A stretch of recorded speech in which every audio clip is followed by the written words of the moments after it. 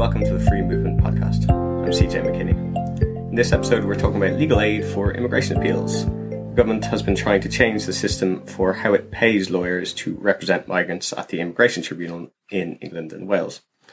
This has proved acutely controversial, and there has been a bit of a running battle between lawyers and the government over this issue over the past few months. Things now seem to have settled down, so to take stock of what's been happening, where we've got to with legal aid, and possibly even what might happen in the future, I'm joined by Sonia Lenigan, Legal Director at the Immigration Law Practitioners Association, who is among the few people who seems to understand any of this legal aid stuff. Hi, Sonia. Hi, CJ. And apologies in advance for how horrendously complicated all of this is. I'll keep it as simple as I can. If in doubt, remember to always read the immigration specification. Absolutely, good advice. And yeah, I mean, we will keep it simple, and we'll start from the very basics before we get into the sort of heavy duty policy stuff. Legal aid is government payments to lawyers to advise and represent people who couldn't otherwise afford a lawyer.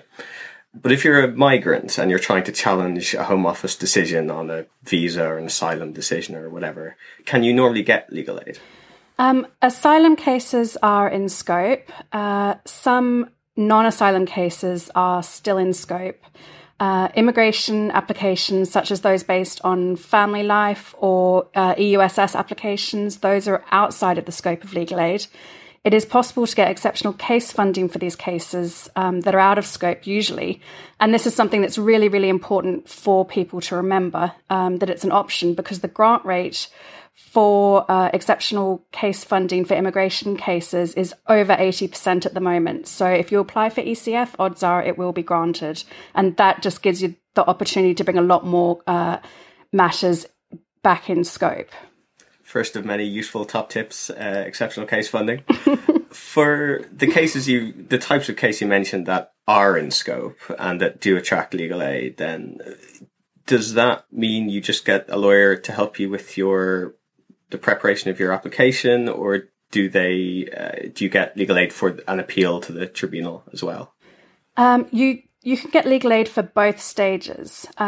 They're slightly different. It's a different legal aid application each time.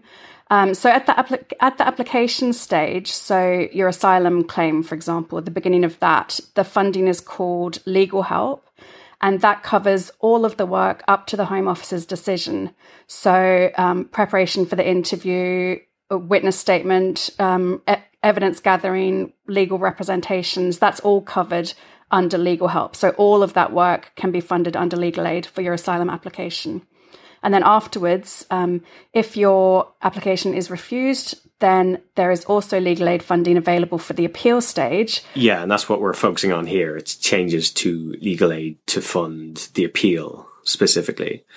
And the context to this is that there's a new online appeals system. Can you tell me a bit about that? Well, the new online system, it aims to front load the preparation of the appeal. So before, with the old system, you'd lodge your appeal and then you'd wait for your hearing date. It could be 1 month, it could be 18 months. And then you would usually prepare for the appeal sort of closer to the appeal hearing date. With the new system, it has a built-in review process whereby the Home Office must consider whether or not they want to maintain the decision to refuse. And that is done at an early stage. So what you need to do is you need to send in your evidence and your witness statements and an appellant skeleton argument at an early stage, and then the Home Office will look through that evidence and decide whether to withdraw the decision to refuse or whether to maintain it and therefore to continue to the appeal. So for a traditional legal aid appeal, you got a fixed fee of £227 if there was no hearing in the case, or £567 if there was a hearing. But if the case required much more work, you could start to charge hourly rates, right? And this is where it gets a little bit complicated from this transition from fixed fees to hourly fees. I mean, really, it's even worse than that, because there are some types of cases that are paid at an hourly rate anyway. For example, unaccompanied asylum-seeking children. But yes, for those matters that are paid at a fixed fee, those are the asylum rates that you mentioned. Once the value of the work on the file is 3 times the fixed fee, then the work that you do is paid at hourly rates instead.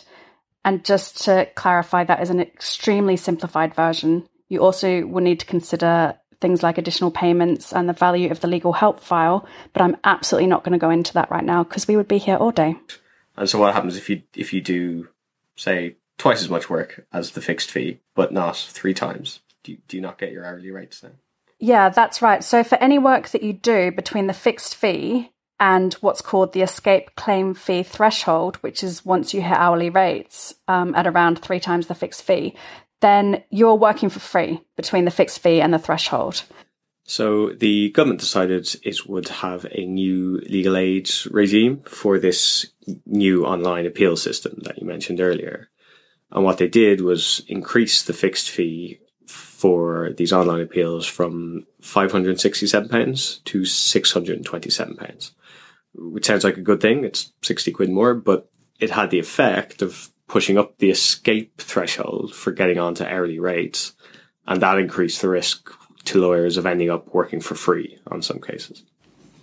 Yeah, a higher fixed fee means a higher threshold that you need to reach with the value of your work before you'll get paid at hourly rates.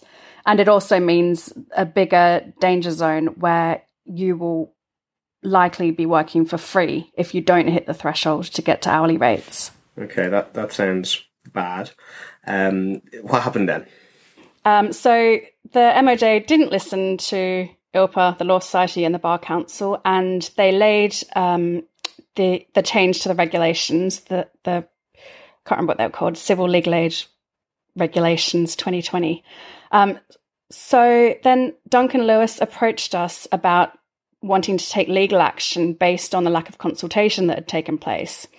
So ILPA provided a witness statement detailing our concerns about the lack of an evidential basis for the new fixed fee, as it was completely unclear what they'd based the £627 on. The Law Society and the Bar Council also provided evidence in support of DL's JR. And I mean, it was hard work, but I have to say it was really so good to have everyone working together so well. And I think it really made an impact in terms of the success that we were able to have and at an early stage. Yeah, absolutely. It's a lot of big hitting organisations involved there. And as you've foreshadowed, you were successul with that case. They caved in. Duncan Lewis was successful. Duncan Lewis with your help. Yeah, absolutely. Full credit to the litigators. The Lord Chancellor conceded at an early stage. I think it was just after the claim was lodged, maybe around AOS stage. So that was really good news.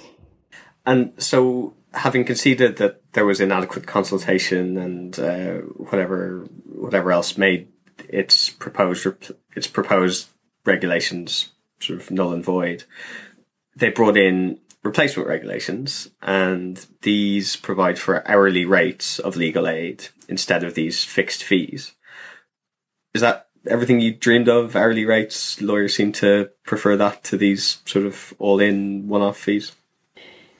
Hourly rates generally are better. The LAA, in their wisdom, decided to keep the fixed fee of £302 for the hearing, rather than also put that work onto hourly rates. This makes it even more complicated than it was previously, which is obviously far from ideal. It also means that it's not possible for that work to ever be paid at hourly rates, as there is no escape claim fee threshold, because the rest of the work has been paid at hourly rates instead of a fixed fee. But it's really unclear how many cases this is actually going to affect. I sent out a call for evidence on behalf of the Bar Council, asking for examples of cases that may be affected, but no one responded. So it may just be that it's not going to affect that many cases. Hopefully. The LAA, they also said in response to a query from the Law Society that the £302 hearing fee includes advocacy and travelling and waiting time, but anything else will be remunerated by hourly rates. So that seems to mean that any other preparation and attendance surrounding the hearing should be paid at hourly rates. And so that should be an improvement for most cases. Okay, so I mean, it does sound like certainly an improvement over the original proposal. Yeah, it definitely should be. Okay, and is this the system we have now for these online appeals? Is the fight over now that these new regulations are in place? The fight is never over, CJ. This is just a temporary arrangement, which the previous new fixed fee was also meant to be a temporary arrangement. A full consultation will be taking place, hopefully soon. And then that will be with a view to then putting in a new fee for the appeal. So we just need to see what they come up with next. Okay, so this is just a stopgap pending this consultation. Exactly. Yeah. I see. And so when they propose the long-term solution, if you like, what would you like to see in that? I mean, basically this hourly rate system that's been in place with a few tweaks, or would you be looking for something completely different? For me, the starting point is I really want to see the evidence about what additional work is required under the new system. So I think the most important thing for providers to be doing at the moment is to ensure that all the work that they're doing is being recorded properly, as the Ministry of Justice are likely to use that data to inform any decisions that are made in future. So I think we need more evidence, basically, which is what I've been saying from the beginning, and that's what we need to begin with. The other issue, I mean, because there's a tension between London and non-London as well, because if you're outside of London, you get a lower hourly rate but the same fixed fee. So you can see what I mean when I'm saying it's not as straightforward as that. So yeah, it's going to be just really, really important that when the consultation does come, that everyone gets stuck in and makes themselves heard. Taking I suppose, a step back from this particular issue of the legal aid for online appeals, how are things in legally aided immigration work generally? Because I know there was considerable cuts back in 2012, it must have been, with LASPO. A lot of lawyers I meet say that times are pretty hard if you're a legal aid immigration lawyer. Yeah, it's completely dire. I've been qualified for almost 10 years. It's my law birthday in just under a month. Happy law birthday as well. And yeah, during that time, fees have been cut by 10% from already a pretty low base point, and there's never been an increase. So many people have left the sector that recruitment is extremely difficult, particularly at supervisor level. I find it heartbreaking because legal aid is so important, and access to justice is really something that this country should take pride in. And instead, we're just seeing it being decimated and destroyed. And so given how horrible the legal aid system seems to be, what kind of changes would you or ILPA like to see to the overall system? Well, there absolutely needs to be investment into the sector. I sound a bit like a broken record at the moment, but early access to legal advice really is key. It can help the Home Office to make better decisions the first time around, where there is a good lawyer available to help guide people through the system. My controversial opinion is always that the Home Office should actually be among the biggest cheerleaders for legal aid. It also obviously helps the tribunal at appeal stage, where there are lawyers involved rather than there being litigants in person. And yeah, another change I would like to see that I've kind of alluded to earlier is just, it is horrendously complicated at the moment, the way immigration legal aid works. So I think it would be super useful if the legal aid agency would try to sort that out as well. Absolutely. It seems like there's a lot of admin involved in just processing the payments. And just to pick up your initial point, it sounds like there's a bit of a false economy going on, I guess, that if you withhold legal advice, legal help for people early on, they get into these horrible tangled messes that then take a lot more work to unpick at appeal or in representations to the Home Office. Is that kind of what you're alluding to? Yeah, absolutely. If a case is mishandled at the beginning, or a person isn't able to put their case forward properly, then that absolutely has implications further down the line. For example, assembling a successful fresh claim is extremely difficult, and that takes a lot of resource. So again, that is where work and cost have been pushed back to later on in the system. And then also the Home Secretary's favourite bugbear is last-minute removals. And again, if people are given early access to legal advice, which generally will be legal aid, then it means that all of those issues can be properly ventilated and the case properly considered at an early stage, and not just once they're in a removal centre with a flight booked.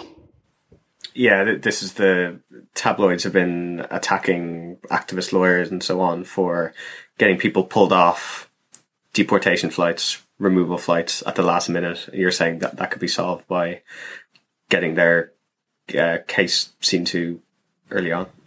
Yes, the Daily Mail should actually be saying, why isn't there more legal aid so that these people are processed properly at the beginning when they arrive? Just before we conclude this podcast, as we've mentioned, you are from ILPA, which is a fantastic organisation doing splendid work on behalf of its members, and anyone who is not an ILPA member should certainly join. Just like, what else are you up to at the moment? Are there any shiny new initiatives you have or massive disasters you're trying to avert? Well, yes. I mean, as far as massive disasters are concerned, I've been doing a lot of work around the Channel Crossing stuff at the moment, trying to coordinate different groups to make sure we're all pulling in the same direction, trying to ensure that people are able to access legal advice as soon as they can. Obviously, we'll have the legal aid consultation coming out soon. And yeah, just a reminder to everyone that we have working groups that cover a range of different areas, such as economic migration, European, family and personal, refugee, removals. We've moved on to Zoom, obviously, since the pandemic, and attendance has absolutely skyrocketed, which is great. We've really been proud of how involved members outside of London have been, which is really good as well. I'm also going to beat my other drum, which is I keep promoting our cost training on the 25th of November. And I think this is something that is especially important for legal aid lawyers. As I've mentioned earlier on, the pay rates are extremely low. I still don't know if enough people are aware that it is possible to recover costs from the Home Office in the tribunal at inter partes rates, which is dramatically higher than legal aid rates. So it is really important that people are doing this wherever possible. I did see in your secret Hoppo article that they said the Home Office was concerned about the amount of money that they're paying out for costs in the tribunal, which is really good news to me. I loved seeing that. It's something everyone should be pushing more. And just generally, I don't think there has ever been a more important time for the sector to be completely united. We've seen what we can achieve with relation to these legal aid changes. And so if you aren't already an ILPA member, then I really do recommend that you join. And if you are a member, then get involved, come to a meeting. Dates are all on our website, and they're good fun generally. Thank you very much, Sonia Lenigan from the Immigration Law Practitioners Association, ILPA. This has been a podcast from Free Movement, a website publishing updates, commentary, training and advice on immigration and asylum law. www.freemovement.org.uk is the website. Lots of the stuff on there is free, but some is restricted to members, so do consider becoming a member if you are not one already. Until next time, goodbye.